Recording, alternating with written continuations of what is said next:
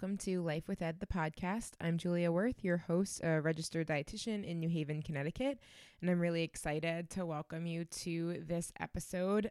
We are having a guest that was frequent in the first series, but her first time back in this second series of podcast, second season. So it's Kirsten Ackerman. She's a registered dietitian and intuitive eating counselor and a good friend of mine. She also lives in New Haven and owns a nutrition business, mostly focusing on intuitive eating coaching. And today we are talking all about that intuitive eating and how it interplays or doesn't or shouldn't maybe with other health conditions. It's something that comes up a lot in my work and in Kirsten's work when someone has another health condition. You know, maybe intuitive eating is going to be the answer and maybe it's not, or maybe it's taking it a slightly different approach, or maybe it's changing your thinking about what intuitive eating is and what it isn't. Especially in the setting of eating disorders, it's complicated. So we're going to get into all that and really break down when is intuitive eating appropriate, when is it maybe not appropriate at all, and when do you need to change how you're going about it. I think it's a really good episode. It's short, so buckle up. We talk fast. A lot of likes in this episode, so I apologize for our manner of talking. We are friends, so it just sort of comes out in that way. But I think you'll learn a lot. The other thing I wanted to mention before I get into the interview is that next Wednesday, Natalia Putnam, who is an associate dietitian in my private practice, is going to be presenting at the parent support group on Wednesday evening. So that's 7 p.m. on May, I think, 18th. Next Wednesday, May 18th at 7 p.m. She's going to be presenting sort of on this topic about what happens when we have an eating disorder and we are dealing with another health condition like diabetes or PCOS, or we have, some sort of autoimmune disease or something else comes up or an injury. And like, how do we deal with that other health condition while we're attempting to recover from intuitive eating? And does it change the way we go about it, or does it not? And what takes precedence and that whole discussion. So if you like this episode, I think you'll really learn a lot from Natalia's presentation, especially if you have a child or have an eating disorder yourself. I think that it's a really important topic because we tend to think about conditions in silos, and they just aren't. Almost every single one of my patients has multiple conditions, and that could be as simple as anemia in addition to an eating disorder, or it could be a mental health condition like depression or obsessive compulsive disorder with an eating disorder, or it could be something like diabetes with an eating disorder, which is really complicated and really important to break down. So if you like this episode, if you're interested in that topic, come next Wednesday. So send me an email at Worth, WERTH, yourwildnutrition@gmail.com if you want to join us. And now I welcome back Kirsten Ackerman. Hi, Kirsten. Welcome back to the show. Hi, Julia. Thanks so much for having me again. It's been a while. I know. Yeah, you're a frequent guest at the beginning, but now both of us have been so busy in our own businesses, which is so fun because I think when we first met, we were both like trying to figure out what to do. Yes. The reason we connected because you were like, oh, I got to like figure this out. So I guess you were just like trying to like touch base with a bunch of people.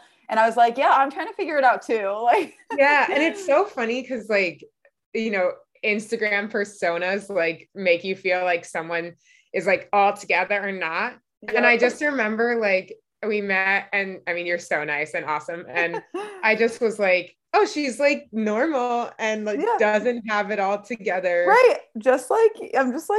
No. I was like, she's just really good at Instagram. Okay.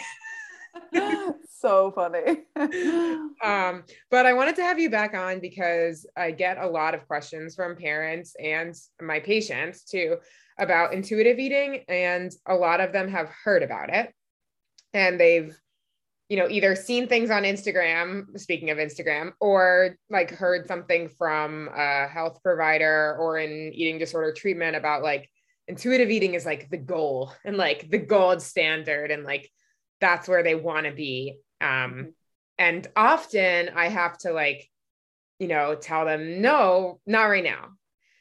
And that's a really hard discussion to have. And it's been challenging for me to like figure out, okay, why? Like, let's break down like why that is. And so I just wanted to start off with you. Like, you run an intuitive eating group and you have lots of intuitive eating experience. How do you judge like whether someone is appropriate for intuitive eating and when they're maybe not? Right. Yeah. I mean, it's a hard question because it is such, like you had mentioned, like a buzzword right now. It sounds like this great, wonderful thing. Obviously, a lot of the clients that I'm interacting with and that are coming to me, or even that I'm getting on the phone with to consider working with, a lot of times they are in that place where they're appropriate. And I think what makes them appropriate, a big part of it is like being in a place where they're able to connect to hunger and fullness cues. Now, that's challenging to say because, they could be engaging in certain behaviors like, yeah, that are preventing them from being in touch.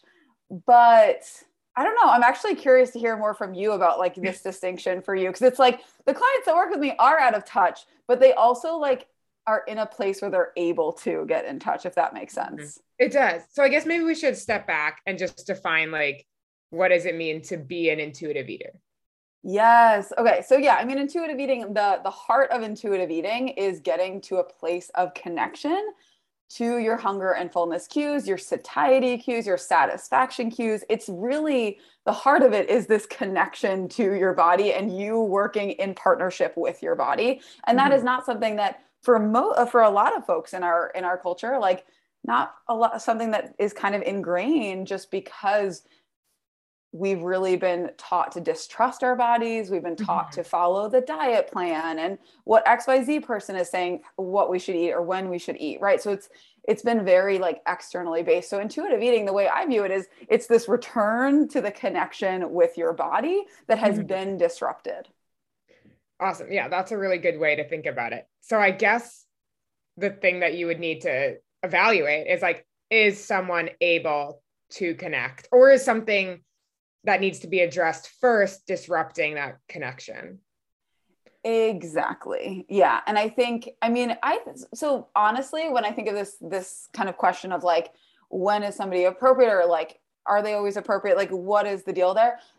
I view intuitive eating as like, I mean, there are 10 principles, right? There's not just like, it's not just about the connection, right? Like, it's not just about listening to hunger or respecting fullness. And it's also not as simple as like, always eat when you're hungry and always stop when you're full. Like, there's so much nuance. But all of that being said, like, there are 10 principles, like there are other aspects like body respect and getting curious about the food police thoughts that you're having, the judgmental thoughts around food that I feel like can be applied for a lot of people, regardless of where you're at. So I guess like maybe that comes down to people not understanding that it's not one thing. Yes. Like I am now an intuitive eater because like X, Y, and Z. Like maybe it's more complicated. And how do you explain that to people? Yeah, I mean, what's coming to mind to me is like intuitive eating is not like this destination and like becoming an right. Like it's like, and it's like we want to become an intuitive eater and like arrive there and like be done. And like we have to view it as more of a healing process, but sometimes we need healing to happen, like other healing to happen before we can start this part of the healing process. But yeah, it's much bigger than just connecting to your cues. It's also connecting to the experience and the judgmental thoughts you've had around food and like your environment around food and body stuff growing up and your relationship with movement. It's all kind of baked into this healing process. So I guess just to go back to you said, maybe there's something we need to address before you can work on that. The top things that come up for me are like, if someone is anorexic or bulimic or something like that, some sort of eating disorder, and they like, are incredibly underweight or just malnourished, whether that means they're underweight or not, and they it doesn't really matter if they feel hungry or not. Like they have to eat. 100%.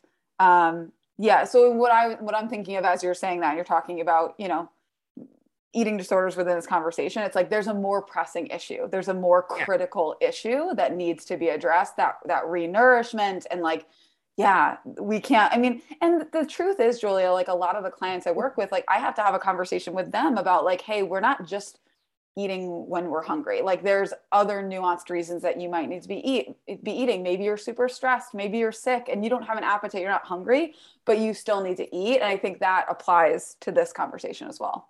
Yeah. So like, I mean, if you had cancer, right, and you're on chemo meds, you really got to be eating and you're not going to feel hungry. Exactly. So it's not the hunger and fullness diet. It's not eat when you're hungry and only when you're hungry and stop when you're full and exactly when you're full. It's not the hunger and fullness diet. There's nuance. Mm-hmm. Okay. So that's good to explain. And then also with eating disorders, I think about, can they even feel hunger? Or like, do they know what hunger feels like? Like with binge eating disorder, right? It's like everything feels like hunger. Like stress feels like hunger and like anger feels like hunger. And so it's like, well, maybe we just can't eat every time we're hungry then.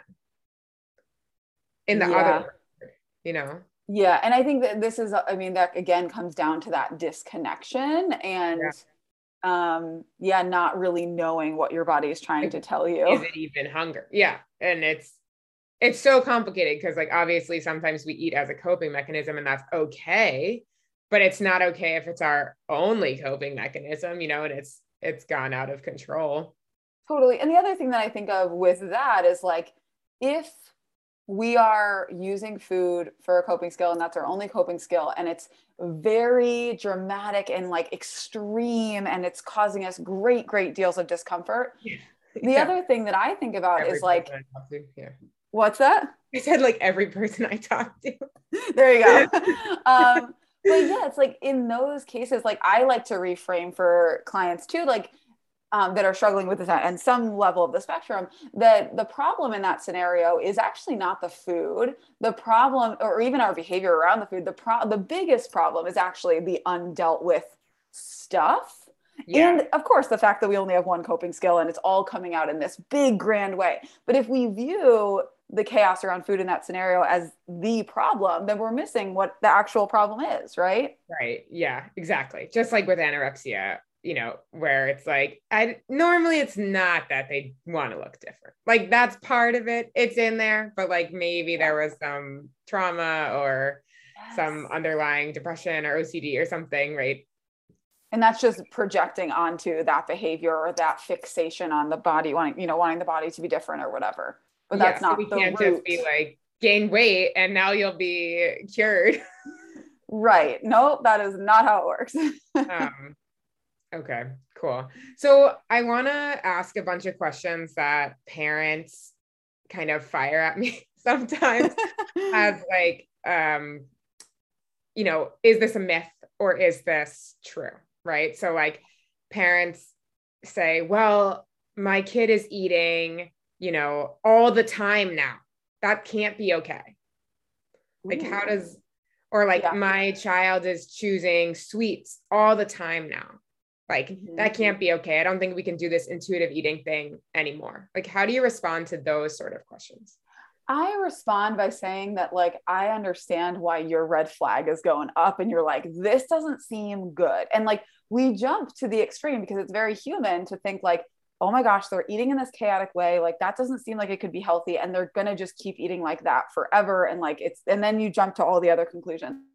So what I think of with that process of, and I'm assuming you're talking about, somebody that's maybe been struggling with anorexia now, right? And now so like, I guess I should step back. So like, so someone has anorexia, right? And we've determined they're not appropriate for intuitive eating. And they go through the work and they, learn what normal eating is and they regain weight and they regain hunger cues and they start to appreciate their body and like all those wonderful things. And then like the dietitian is like, hey, like, how do you feel about intuitive eating and like trying to figure out, are you hungry? Are you eating in response to that? Are you eating what you want? Like, let's get rid of this meal plan. It sucks. Like, can we move on?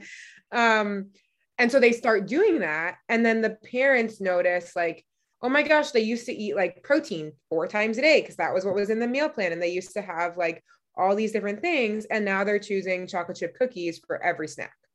Or now they're eating 7 snacks, or whatever it is. Yeah. Yeah. I mean, in my view, and again, I'm curious kind of your perspective on this from what you've seen, but like my view is like, it's part of the healing process, right? Like, it's like, it's a pendulum. Like when we've struggled with restricting, not having enough, being very controlled around food, the only way that we're going to find neutrality and be peaceful and be choosing things that are feeling good for us in a way that feels good for us is to allow the pendulum to swing to a place where we're eating a bunch of chocolate chip cookies and we're having all these snacks and we're not eating the protein, because we need to go over to that like a little bit out of control mode to find the stability. Yeah. I think I explained to my patients even more than the parents, like how is your body supposed to know like how many cookies is appropriate if you've only ever allowed yourself like 1 cookie, right? And then you're like, only I'm gonna have my dessert, I'm gonna do my challenge food, I'm gonna have this 1 cookie, right? And it's like, well, are you really satisfied? Did that feel good? And so then you're like, okay, I'm going to open it up. I'm going to do whatever. And you eat like 12 cookies and you get a stomach ache. And it's like, okay, well, that didn't work either. But it's like, how were you to know that? Yes. On like a gut level, like obviously we all kind of know like, oh yeah, 12 cookies sounds like a lot of cookies. Right. But also if you, I mean, there's all these contexts, right? If I haven't eaten in 24 hours, like maybe 12 cookies is a good thing in that circumstance, right? Yeah. Or you're pregnant. I don't know. Like, right. Like, yeah, you might need that because there's so much context. But yeah, I like that. Like you need to, that's the key to all of this. Like the client, the patient, they need to experience it in their own bodies. They can't just apply this idea of like, well, Julia says like probably 12 cookies isn't going to feel good, because that is relying on external guidance versus internal. And they have to learn that. It's kind of like, okay, so then here's the other question I get all the time from parents. It's like, well, if you let them eat whatever they want and it's all choices, then they're never going to choose vegetables. Yeah. How do you respond to that? Yeah. So it's interesting. So I mean, I think frankly more like not with my anorexic patients because they want to eat vegetables all the time. But like with some other eating disorders or other picky eating habits, like it's very common.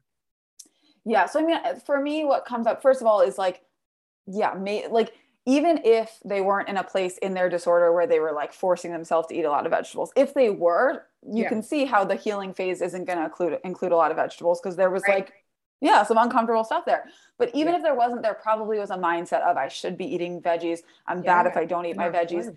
There's this like dichotomy, this good, bad. And during the healing phase, we're probably not going to see ourselves being drawn to that. The other thing I think of is like, have they experienced veggies in a way that's actually satisfying to them and like what they want? Have they allowed themselves to like, whatever, just like, like put a little oil on them. Exactly. Like put some salt, put some cheese sauce, whatever. Like have they explored vegetables for satisfaction, not vegetables for being good or whatever else it might have been tied to? Yeah. So that's the same as I try to talk about exercise, right? It's like, you can't eat vegetables just because they're good, because at some point, like you don't want to be good, like all the time, right? Or like you want to rebel against the being good too. Yeah. Yeah. And like with exercise, it's like you can't just exercise and hate it all the time, but do it because you're supposed to. You need to find something you really enjoy. Yeah. And like find motivations for enjoying movement or enjoying vegetables that aren't tied to really disordered self-control type things, right? Like we need to be choosing the veggies because they sound delicious to me today, or because you know what, I feel better when I have some veggies on my plate versus not, like we have to, again, coming back to like the internal reasons versus like the fear-based reasons, or I want to change my body or that kind of thing. And what are some of those reasons that you see people really develop? You mean Positive like for reasons? eating. Yeah. Like the positive ones, like that aren't because I'm supposed to, or because like the doctor Yeah. told me to. Yeah. Yeah. I mean, again, I think it comes back to that internal experience again of like, if I have a day where I eat one vegetable, and again, this is going to be, it'll vary person to person, but like if I have a day when I have like one or two veggies, whatever, like I feel better and I'm aware of that and I'm tuned into that compared to days when I have zero most of the time, right? Or like when I don't exercise at all, I actually experience more anxiety. But when I go out for at least a little bit of a walk and get fresh air, like I feel better. Those are the kinds Yeah. of things. Yeah. Yeah. And so like being in tune enough with yourself to notice that like, oh, this makes me feel good and this makes me feel bad. And so I'm doing the things that make Yes. me feel physically good. And it's not tied to I'm good for doing the things that make me feel good Right? and Like I'm I'm not bad when I morally don't. good. Yeah. Yeah, like that judgmental thing too. I think another positive supportive reason that might not always be tied to how it feels totally, at least not, you might not get that right from the beginning, is managing like chronic conditions, right? Whether that's like blood sugar issues, cholesterol, whatever else might be going on, or even like joint issues, like doing physical therapy to whatever. I mean, it is rooted in how you feel to some degree, but I think that can feel a little bit removed sometimes. Mm-hmm. So that leads me right into, how do health conditions play into intuitive eating, right? And we've talked about how do eating disorders play into intuitive eating, and that's complicated, but it's phases, right? Like you can hopefully get to the phase where it doesn't and like Mm-hmm. you don't have it anymore. But things like diabetes or PCOS or like some other conditions, like they don't go away. And Totally. it's not a, it doesn't really matter. Just like the person with cancer who like, it doesn't matter if you don't want to eat, like you better start eating because like you need to make Right. sure that your body can handle the treatment. Mm-hmm. And, with diabetes, like you have to count carbs. Right. So So how do you even work with that? yeah. I mean, honestly, my view is that for somebody that's positioned and they're not in an active eating disorder, to be able to work towards intuitive eating, like I think it's going to be more beneficial, right? If somebody is struggling with diabetes and they have a disordered relationship to food and they believe that they should be cutting out carbs, which is a whole wormhole of another conversation, but like Like, please cutting don't cut out carbs if you have diabetes, please. exactly, like thank you, yeah, like please do not do that, but like that's the messaging out there. And if they believe that and they believe they're bad if they want to eat their favorite chocolate cake and then they end up binging on chocolate cake because they think they shouldn't be, right? It's like this whole messy disgusting cycle that I just see all the time. And Yeah. I intuitive eating and having a healthy healed relationship to food will better position you to be able to manage your diabetes, like will better position you to have a healthy relationship with movement, which then will play into managing the diabetes better. So I think the scary thing for people is like, well, if I have diabetes and I'm worried about my blood sugar and then I just like practice intuitive eating and I eat 12 cookies a day, that's not going to be good for my diabetes. And what I just think it's really important to note is like that is the healing phase. And Yeah. yes, I think you should have the support of a professional while working through this, especially if you're managing a condition. Just know that that phase is not intuitive eating. That phase is healing from dieting or restriction or whatever else. Yeah. And I think something you said made me think of, it's okay to maybe have a bad A1C one time, right? Like if your A1C is, and that's, for people who are diabetic, it's like your 3-month blood sugar average, and you're paranoid about having a bad reading and maybe like having eye issues or some other thing come up, but you're always ending up having binges or whatever. Like at some point you need to like go through that healing process in order to actually get to the point where you can successfully manage the diabetes, right? Like you can't get there if it's just, oh, I'm going to try, and then I'm going to binge for a couple of days. And then I'm going to try, right? Like that's not going to be a nice A1C. No, and that's a cycle people get stuck in. And they're like, if I can just try harder, if I can just like push it another day without a binge, right? It's like this disgusting cycle. So I love how you said that it's like, it's okay to have a bad A1C. Like, it's okay. Like if we know that like this is the healing and on the other side of that is years and years and years of really behaving around food differently because of that healing, like that bad quote unquote A1C that we don't want to see it going up, has a purpose. And it's hard because like you're your doctor, whoever, like may not know like all the stuff that's going on.